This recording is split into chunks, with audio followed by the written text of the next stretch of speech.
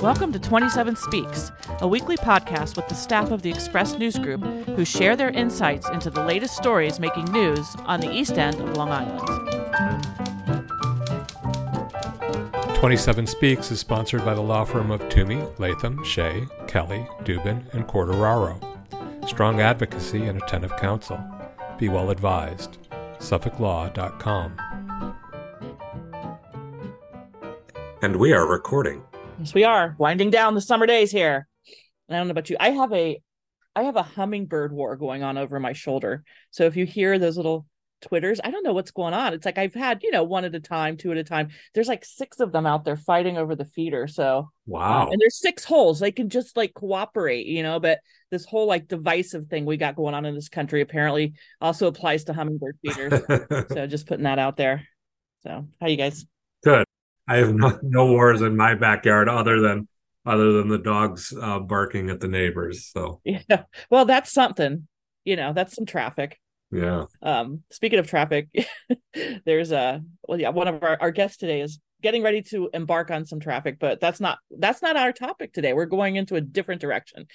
So that was Bill Sutton's voice that you heard there at the top of the podcast. Hey, Bill. Hey, Annette. I'm Bill Sutton. I'm the managing editor of the Express News Group. And also joining us this week is Brendan O'Reilly. Hey, Brendan. Hey, Annette. Hi, everybody. My name is Brendan. I am the deputy managing editor. And I'm Annette Hinkle, and I'm the arts and living editor of the Express News Group. And also joining us is an old friend of mine, going back to actually a few years when we took podcasting together at Stony Brook, Southampton. So say hello, everyone, to Kate Fullam. Hi, Kate. Hi, Annette. Kate Fullam, East End Food Institute Executive Director. Excited to reconnect with you and with the group here to talk about some new initiatives we're working on. Yeah. We're fighting for good food also, along with the hummingbirds. Yeah. There you go. Right. Yeah. So the Executive Director of East End Food. There's no institute at the end anymore, right? I misspoke. Yeah, we just have undergone a rebranding, less syllables and more direct. We are East End Food and really promoting everyone. Let's all come to the table.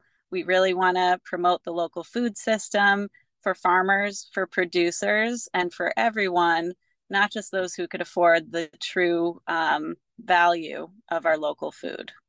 Yeah. So dropping the institute, was that just sort of to make it feel more all-encompassing in terms of from the field to the lab to the kitchen to everything in between? We ended up calling ourselves that on the fly anyway. I used to work for an organization that you guys are familiar with, probably Group for the East End, and the same thing. People said the group, yeah. And so we just really leaned into it and said we're East End Food, and that's it's more approachable, it's less syllables, our URL is shorter, all the practical things, and it's simple. Keep it simple, right? Thinking like an executive director, Kate. You're thinking like it's someone in charge. That's good. Well, that's what I think. Now, maybe we should start. We could talk about your involvement with the East End Food and how you got involved in the organization, when you got involved in the organization, and how it's maybe changed its focus in the last few years, because it used to be sort of based at the Stony Brook Southampton campus. Right? That's right. Actually, the organization was founded by John DeCuevas out in Amagansett in 2010, and the other founding board of directors included Katie and Amanda from Amber Waves Farm and Carissa from Carissa's Breads. They really felt that there was an organization needed to support, promote, and advocate for local food and local producers. And they actually started out at the Amagansett Farmers Market that Katie and Amanda then took over for Amber Waves. And 5 years later, came in to create an incubator kitchen at the Stony Brook Southampton campus.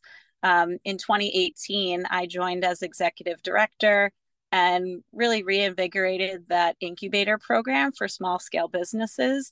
And then we also started making products out of local produce to help the farm. So when they open up in the spring, they have pickles or sauces, jams and jellies, and all sorts of goodies, rather than just all the spring produce to offer. So it helps them with their year round. And then, also helps to get people in need and kids in school and really sustain local food production.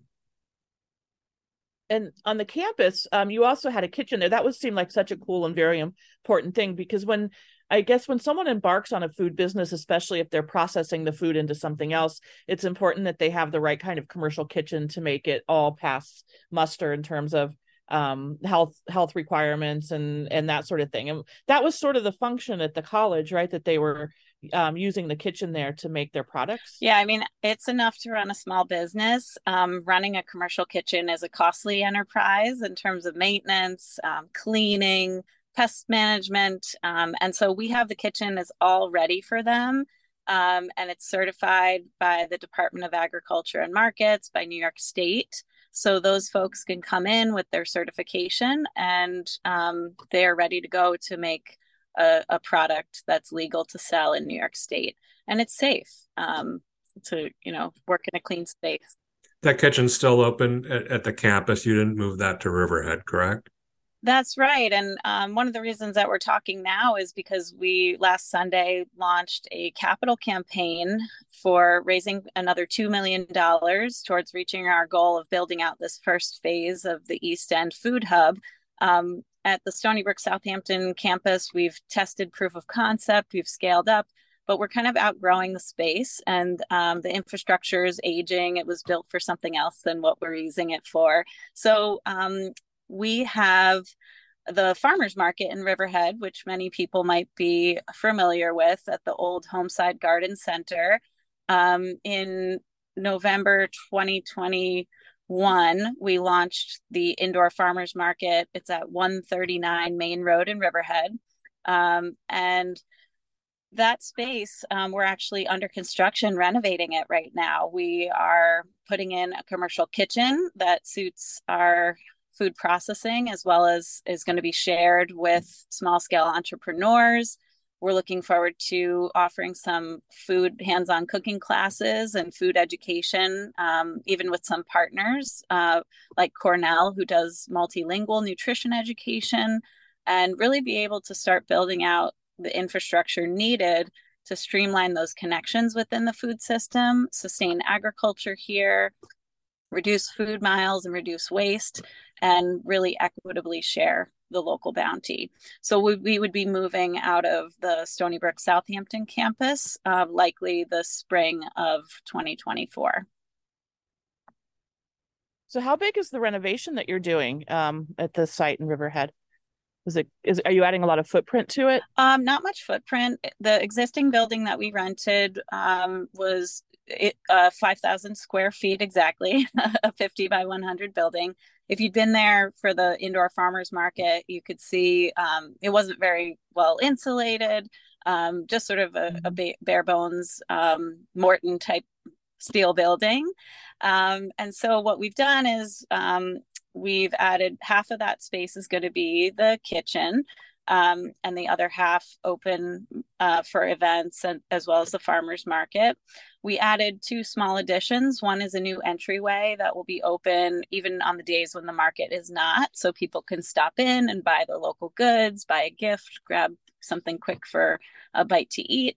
And then the addition on the rear of the building is a mechanical room, because we're actually improving the HVAC, compressors for all the cold storage, the refrigeration and freezers that we need in order to sustain the facility. So are you do you envision being able to accommodate more producers at the kitchen, or is it basically to try to sustain the number that you're able to sustain at the college now? Well, one of the things I was mentioning earlier, that the current kitchen we're operating in was built for something else.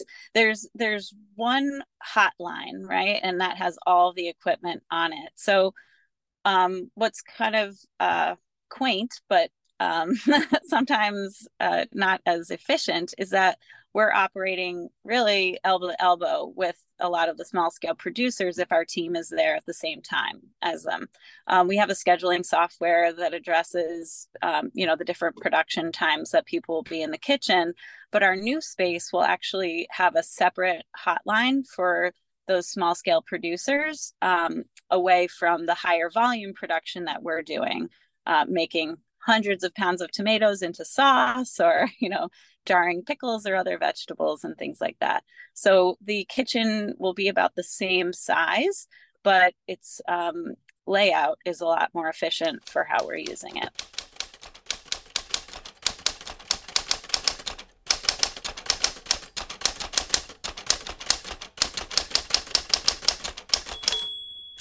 Are you finding that there's more producers wanting to come into the kitchen and join, and use it? I just wonder how the volume or the interest in using the kitchen has changed in the years that you've been with East End Food. Yeah, we have a wait list of about 30 people right now. Wow. And we work really closely with Stony Brook's Calverton Incubator because our team works in the kitchen Monday through Friday. It's really a nice space for somebody who's coming from a home kitchen and doesn't know how to use the larger pieces of equipment, because they can ask a question of a team that's really familiar. So we're kind of the top of the funnel and encouraging people to get, from the home environment, scale their product up, learn about food safety, formulation, what the labeling requirements are. And it's really a sweet spot for me personally. I just find it so rewarding working with these small businesses. And all of a sudden, over the last, almost 6 years now that I've been there, you're seeing people really growing a viable business model, and they're contributing to the local food system by buying local produce and products that are part of their ingredients. What are some of the brand names that people would recognize?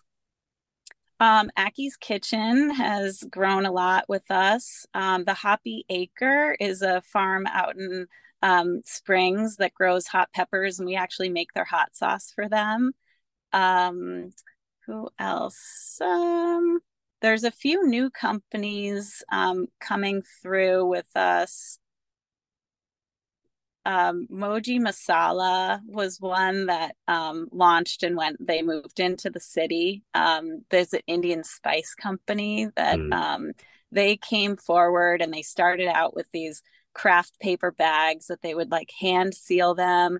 And then they grew the company enough where they now have this beautiful, bright colored packaging that really reflects the Indian culture. So just seeing people grow like that is really wonderful. And you don't think of Indian food companies starting on the east end of Long Island, Yeah, they usually come here after they've done the city thing and gotten, that's kind of an interesting backward it's migration. really nice like that. They're not working in our kitchen anymore, but we do stay in touch. Shireen Quadri is the owner, and Moji is actually named for mother in her native language. And she was saying her story was that she actually would cook with her mother, and she's like, what's the recipe? And of course, no recipe. It was really getting shoulder to shoulder with her mom, figuring out how these recipes were formulated, and then her love of that, wanting to share that with other people, and coming up with the formulations that could be a little spice packet that anyone could turn their local produce. I know I use it a lot with my CSA share when I didn't know what to make, and adding this beautiful array of aromatic spices to just take it to the next level. Local support comes from the law firm of Toomey, Latham, Shea, Kelly, Dubin, and Corderaro. In these trying times, working full-time for their clients and the public interest, providing strong advocacy and attentive counsel. Be well advised. SuffolkLaw.com. 27 Speaks is brought to you by Sag Harbor Books and Southampton Books, independent bookstores located in the Villages at 7 Main Street in Sag Harbor and 16 Hampton Road in Southampton. They buy books, collections, libraries, individual titles. Very easy process. They handle everything. Do you have books to sell? Call or email today or visit SouthamptonSagHarborBooks.com. Now hiring booksellers at both locations, including office positions. And Kate, this is by design, right? That businesses, small producers, they come in and they scale up and they outgrow you and they leave, right? You want these companies to outgrow you so then they make room for the next up and coming company. Yeah, it depends. And that's part of the way that we designed the new facility. Um, we at first are going to start with our traditional farmers market layout in the new open space, but underneath the concrete floor, we've actually piped in plumbing and electric to where we could create more permanent stalls in that space. And that would be someone's place to sell and do light prep and then access the bigger kitchen and really almost have like a little WeWork um, area. And so we're seeing that more and more that people are looking for maybe not a full brick and mortar because it's so expensive out here, but a collaborative brick and mortar space that where they can have a retail presence, but also produce their goods. And so we're this first phase, we're really replicating what we're offering now, which is the farmers market and the kitchen incubator, as well as our production, but we have designed the space so that there's future expansion available. And we have plans in the future to buy the property as well as build out additional processing space for us to scale and really meet the needs of the region and beyond as well. In the meantime, do you still have the cafe at the Stony Brook Southampton campus? You know, it really wasn't our wheelhouse to run a cafe. It's a totally different business model, totally different, you know, a certification with Suffolk County Health Department versus New York State Ag and Markets. So we had communicated that to Stony Brook. And fortunately, the FSA, which is Faculty Student Association, took on running the cafe to serve the students and the campus needs. And it's been working out great. So we've had a nice collaboration and we kind of gave up that space to them so that they could focus on their mission, which is to serve the meal plans, and we could focus on ours, which was to enhance the local food system. And how did COVID affect you guys in the food hub? Were there a lot more people coming forward trying to get in because everybody was home and baking bread and and thinking that they could market that? Was there an impact there? Yeah, I mean, as with any major world event, it definitely breeds creativity, whether in the arts or, a new business or a life change. And so we did see some more applications and different people sort of pivoting into a food product space. So that's been really fun. And the variety of different applications from bakers to a new spice blend to a beverage has been really interesting. We've had a new company come in, a family who makes tamales, and they want to, freeze them and package them and sell.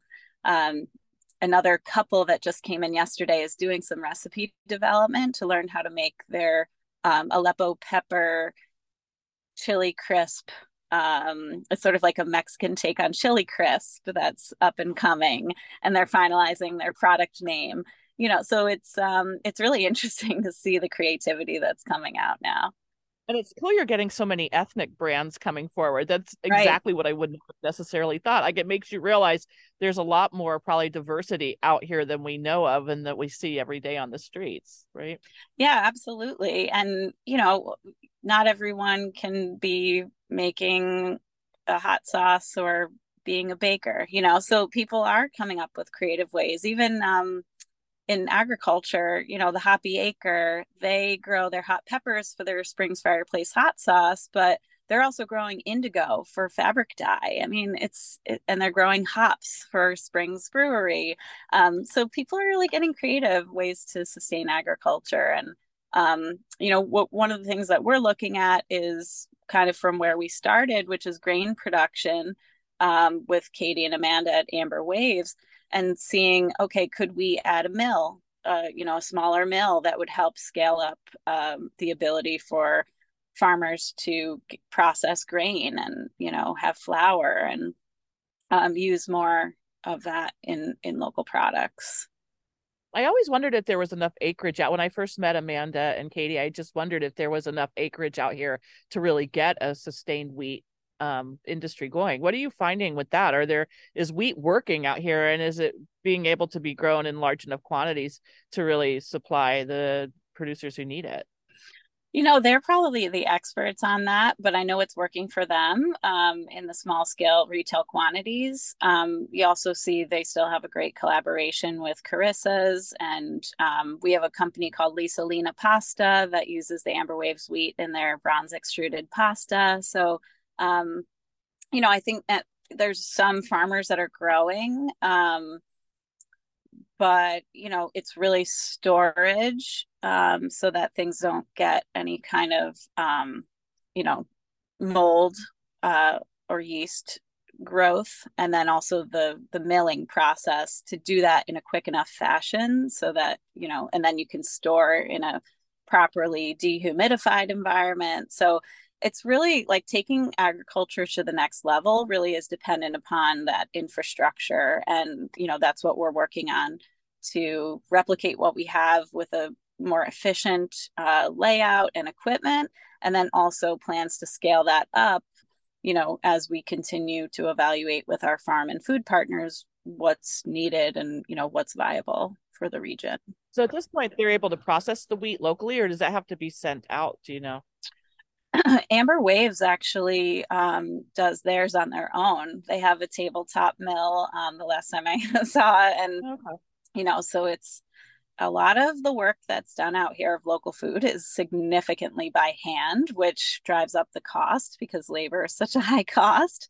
But that's one of the things that we're looking at is, if it's working now and there's a demand for it, but we could level out the investment in processing, we can make it more widely available.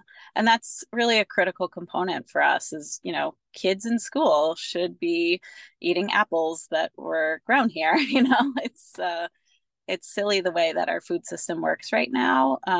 But we not only invest in infrastructure, but we advocate for public policy and funding and subsidies in the right direction to help, for example, school food service directors get a better reimbursement from the state if they're able to invest their budget in New York State products, including what's growing here. I think it makes sense too when you see what happens with the food system nationally, like the bigger growers, like they get wiped out by drought or rain, or the way that the climate change is sort of changing a lot of the growing areas, that it's like you become very vulnerable when you're relying on things that are grown so far away. Yeah, I mean, we saw it during the pandemic, right? And, Bill, to your point, the pandemic offered us this opportunity where people were paying attention, including politicians, which means that federal and state funding is actually being allocated to make more resilient food systems. And so, I feel like this is a critical time in this particular issue and a lot of others that were highlighted by the pandemic, where people are still paying attention, but probably just barely until the next crisis happens. And that we really need to take this opportunity to invest in the infrastructure to make a shift. And if anywhere is a pilot region for this, it's the East End of Long Island. We have that capacity, and we've proven that on so many levels, with legislation, research, piloting out different initiatives. And so I'm looking forward to getting this part of the project, phase one, across the finish line. We're, looking to raise another $2 million by the end of the year, looking for folks who can help. And for us, it's the little engine that could, right? Like 5 years ago, our budget was $250,000 a year, and I was in the kitchen. We now have 15 staff members and executive chef, and we've just breached $1 million a year, and just trying to get a new home for the organization so we can continue to serve the community. This is Catherine Manu, and I'm the editor of the Sag Harbor Express and co-publisher with my husband, Gavin, of the Express News Group. Local community news matters more than ever, with misinformation spreading constantly across the internet. We live in the communities we cover. We are your neighbors, your friends, your family. We tell the good stories and, unfortunately, the bad. We focus on your triumphs and losses. But we can't do this without our subscribers. To subscribe, please visit 27east.com/subscribe. And thank you for your support. So how did your event go? It was great. It was Sunday. Chef Michael Razi and his wife, who's a pastry chef, Holly Dove Razi, teamed up with us to present an amazing meal. Balsam Farms, Amber Waves, North Fork Seafood, Hoppy Acre, Stone's Throw Farm were some of the folks that were featured on the menu. We had the Milk Pale Peaches for dessert, peach shortcake, and some Channing Daughters wines. So just at the core of it was just a lovely evening. And for us, it's less about throwing a Hamptons gala where you raise the $2 million all at once, and more about building relationships with people who really understand what the food system needs and see this as a return on investment. We're building those relationships. We're really excited to have received some funding for the organization from the event. We had, $1,000 ticket price and 50 tickets sold. So that was a good jump start, and federal and state dollars behind it, and, continuing to fundraise forward. But we definitely are grateful for those people that attended to learn more, because it's really not like a food pantry where you can see that direct service on the front lines. We're solving the problem behind that problem, and so it's a little bit more nuanced, and takes a little time for people to get it. And does that lead into the East End Food Passport program? Can you talk a little bit about that? And that's basically it's a directory for people on the East End of different food resources and businesses that you guys deal with. Yeah, we were really excited to work with Market New York, because typically they're focused on working with, restaurants, hotels, Discover Long Island. And they awarded, through New York State, Market New York awarded us a grant to produce this East End Food Passport. And not only does it include special events that will be held at the site of the new food hub in Riverhead through the end of the year, but a directory of places where people can shop and patronize local farms and food businesses, but also our partners that really make the food system work. And, that's an important piece. And it, Market New York is really focused on tourism-based activities. But as we know here on the East End, tourism is so strongly based on the web of people who are, bolstering that and holding it up. And so all of these partners, from food pantries to, small businesses, social service agencies, are really important to that, fabric of our community and the success of tourism on the East End. So we were really proud to make the case, to include many different kinds of partners, increase people's awareness, and also present just some really fun and informative events at our new location to get people to come there. And we're almost ready to be starting to do some construction tours, which is really fun. The floor is poured, and we could start to see interior walls. And I'm really looking forward to showing people around as they're coming for those special events. And where can people pick up their passport? And once they have it, what do you hope they will do with it? So we partnered with Edible East End. They were one of our sponsors. And so anywhere you could find Edible East End, you could find the East End Food Passport. You can pick it up, and in the front of the book, there's all the directory of events. Those are Thursday and Friday evenings at our location, 139 Main Road in Riverhead. We have a tent set up while the building is being renovated. So we've had things like a lecture and, hands-on demo with Jamesport sourdough on how to make sourdough bread, flower arranging classes for people that are growing flowers in the area, art crossovers of paint and sip with a local winery, and then even kids events, for children to learn about local agriculture and enjoy something with their families. So the categories are taste, create, learn, and play.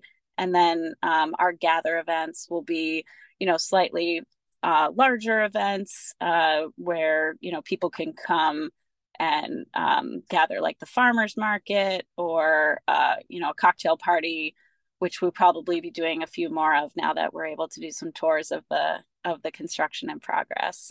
The other thing I'd love for people to do is take a look in the rear of the book, which is our directory of all of our members. We have over 200 farm and food business members and a lot of partners, like I said, and they can peruse through there. And maybe you're going to find some kind of product that going into the fall and the holiday season, make your holiday gift lists using local products. We have a lot of wonderful things on our website. Just go to shop.eastendfood.org, and we have a virtual farmers market. People can shop all of those local vendors and just really enjoy the hardworking people on the East End, try to keep money in our community. So what are the hours for the farmers market right now? And I know that it maybe changes in the winter or once we get into the colder weather. Yeah, last year we switched the market to a different day in the summer season, but we decided to be consistent to say we're here every Saturday, 9 to 2 year round. We have 2 short breaks just to reset for the seasons and, make any updates. So the summer market will run through the end of October. And then we're going to open up a couple weeks before Thanksgiving on Saturday. I believe it's November 18th. And that'll, again, be Saturdays from 9 to 2. And, folks can come and shop away. We noticed there's just so much going on in the summer, as you guys know, like the calendars get so filled. We had our consistent presence on Saturdays. It's a little bit slower, but really a nice, happy feeling at the market. We have a couple new farmers that joined us this summer from Farmers of the Future at Charnews Farm up in Southold. There was Alewife Farm and Coastal Roots were there. But yeah, we'll continue. And the holiday markets, as you've seen, if you've been there, are just so busy. It's really a lively environment because there's not as many local farm stands and markets open. So we're really looking forward to getting into that holiday and winter season. So, I'm just curious, did you come to this job with a background in food? Well, like many people, I have worked in food for a long time, waitressing, working in kitchens through my college and my high school career. But I have a background in marine science, and that has served me well in terms of just analyzing systems, understanding biology, and setting up experiments that you kind of see what's going to work and then keep doing the things that do work. When I first started working in the kitchen at East End Food, I definitely was happy that I had a microbiology background so that I could go through the certification for acidified foods, make sure we were doing everything safely, and really be precise as you would in a science lab. It's not as much about cooking on the line as a chef. It's really formalized and, making sure that pH testing is done, that things are really processed to a very specific, safe process. And so that science background has served me well in so many different ways.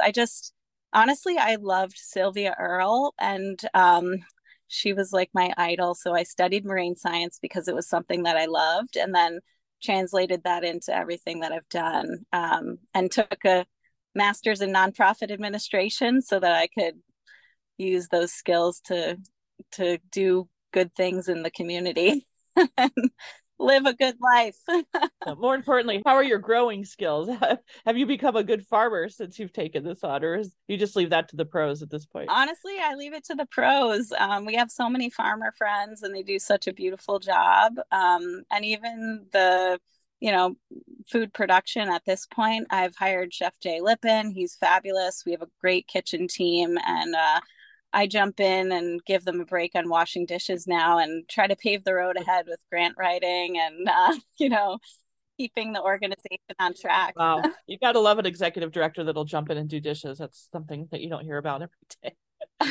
Well, sometimes physical work is the antidote to writer's block or anything like that, and we have such a great team. Everybody's willing to jump in and help. We're all so different from each other, but really complementary. And I just feel really blessed to lead such a great group. So you'll be at the Southampton College, look at the Stony Brook Southampton campus for another year or so, do you think? Or yeah, we have our lease through the end of June 2024. And, we've had some great collaboration with Stony Brook, and they understand, where we're going with our organization. And, they've been really great about extending that for us. I think, that's a result of them understanding the economic impact, but then also us being a good partner and, maintaining the space and equipment and all of that. So it's really fortunate to have partners like that in the community. We're really grateful. I know they've taken a lot of flack lately, but they have been a good partner. yeah, we've had some issues. You're the shining star over there, I think, right now. So. Yeah. But I think it's also great that you're doing this in Riverhead. I mean, that is the literal center of both the forks, so it kind of makes sense as far as the location.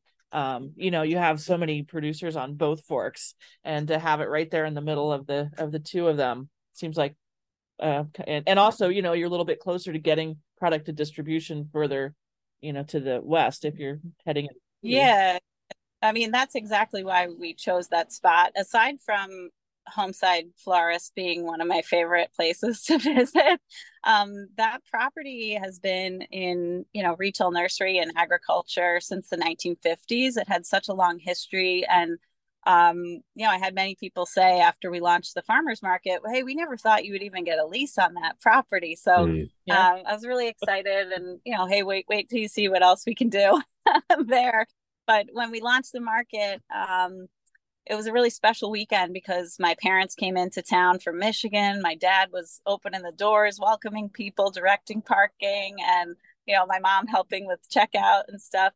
And in walks Andrea Olson, who was part of the Olson family, who owned that Homeside Florist, and said, "I'm so pleased to see how this property is continuing to be used in service of local agriculture." And it was a moment where you felt like I'm on the right path, And, it was so popular. Yeah. It was just always packed. Yeah, there's, without being too spiritual about it, there definitely is a good vibe on that property. And, it's not easy what we're trying to do, right? But when you believe with and acting with good intent that this is the right thing to do, you're getting signs along the way to keep going. And, I'm hopeful that with, the event that we did on Sunday and these conversations that I'm having with you guys, that people really start to understand that there's a lot of things happening behind the scenes to make agriculture work, from food production to environmental benefits to the scenic vistas that we all enjoy, and kids in school eating good food. This project is so important, and it's really going to transform the region's food system. And now you've got a passport, so you can keep going. Yeah, I mean, that's the fun part, right? Like I get really nerdy about food systems and like efficiency and food hubs, but all in all, if you want to just have a good time, pick up the passport and come and hang out with us, because there's some really, really interesting programs and fun things to do in there. So do the producers stamp the passports? It was something that we thought about integrating in, and as a small organization, like, we've never produced this kind of publication before. It was the first stab at it. So I think in the future, we're looking to enhance the program, not only with the book, but some kind of maybe digital passport stamp with an app where we can, have a social media tie-in, maybe partner with local media like yourselves to promote that. And, this is our 1.0 version, and we're looking forward to 2.0 and beyond to really enhance it. But It's a great idea. Of course, we would have had to produce a lot of stamps and get those people involved to, do the physical stamping. So does the passport have a start and end date, or is it just pretty much now until you bring out a new one? We have events in there scheduled through the end of 2023. And then we think we'll do it again each year, and have it come out for Memorial Day with events scheduled through the end of the year, and then use that January through Memorial Day time to finalize the next year's version, since it's obviously a bit quieter out here in the winter too. Fun. Yeah. Any ideas and feedback are appreciated. Personally, I feel like, multi-part series bread baking course in the middle of January or February could be really hitting the spot, maybe a beer on the side. Absolutely. I think the classes sound like a lot of fun, like Mm-hmm. really learning at the elbow of someone that really knows their stuff. Yeah. And what I'm really proud of, one of the funds, one of the grants that we secured was through the USDA. There's a community food projects grant, and that grant funded some of the equipment for the kitchen, about $150,000 worth, but it also wrote in nutrition education as with Cornell Cooperative Extension Suffolk County as a partner. And their multilingual educators then will be able to use this new kitchen to do demos for people who are exercising SNAP benefits, and learn how maybe to access local food and how to prepare healthy meals using fresh produce. The farmers market, we've also worked with Suffolk County Food Policy Council to launch Double Up Food Bucks and help people that are using SNAP benefits to stretch their dollars. If they buy something that's SNAP eligible, they actually get another dollar towards if they're going to buy fresh fruits or vegetables or seeds to grow a garden. So, there's a lot of opportunities here on the equity side, and that's really something that keeps me motivated for this project beyond the economic benefits. That's very cool. Yeah. You got a lot going on, Kate. Yeah. Yeah, it's exciting. And I get the wide angle view also this afternoon. I'm a member of the Southampton Town Planning Board, so that's been really informative in terms of really getting the 50,000-foot view, not just on what our organization is doing, but what's going on in our community. And to that point, we've been reviewing the community housing plan and looking at that whole issue, which is like critical on the East End. Part of our project with the East End Food Hub is to add some residential housing for not only our operation with East End Food, but the apprenticeship and job recruitment services that we do for local farms and producers. So I'm hopeful, over the years we can add that component as well, and really help. Food touches everything, like it's environment, it's housing, it's labor force, it's community health and well-being, it's equitable access, it's politics. And for me, coming from environmental advocacy and education background, having worked at the hospital in community health, and just kind of trying to look at this as from a systems approach, I feel like I've landed in the right spot, although it is like playing Tetris with Jello sometimes. You just do as much as you can every day and try to keep things moving forward. But I really appreciate you guys talking with me about this project. Well, thanks for coming on. No, it's really fun. A great opportunity. And we should give your website. Your website is eastendfood.org. Yep, correct? That's correct. Yeah. And we have a lot of local producers featured on there. All of our members, we have a community spotlight section that tells a little bit more of a story behind each producer. And we'll be adding some additional content there. So really just a great place to go if you want to learn about local food. And we hope to see you at some of the events in Riverhead as well. All right. We'll look for you for sure. Great. All right. Well, thanks guys for catching me on the go today. And are you going to make your meeting? I will. Yeah, I'll get there. I'm like a doctor's office. I'm always 15 minutes behind because I want to be present in the moment with each thing I'm doing. But yeah, this is really great. I appreciate you taking the time, and I look forward to keeping you all informed of hopefully we'll be going to a ribbon cutting ceremony together in the next several months. In the meantime, I'm hungry. Yeah, go get some lunch.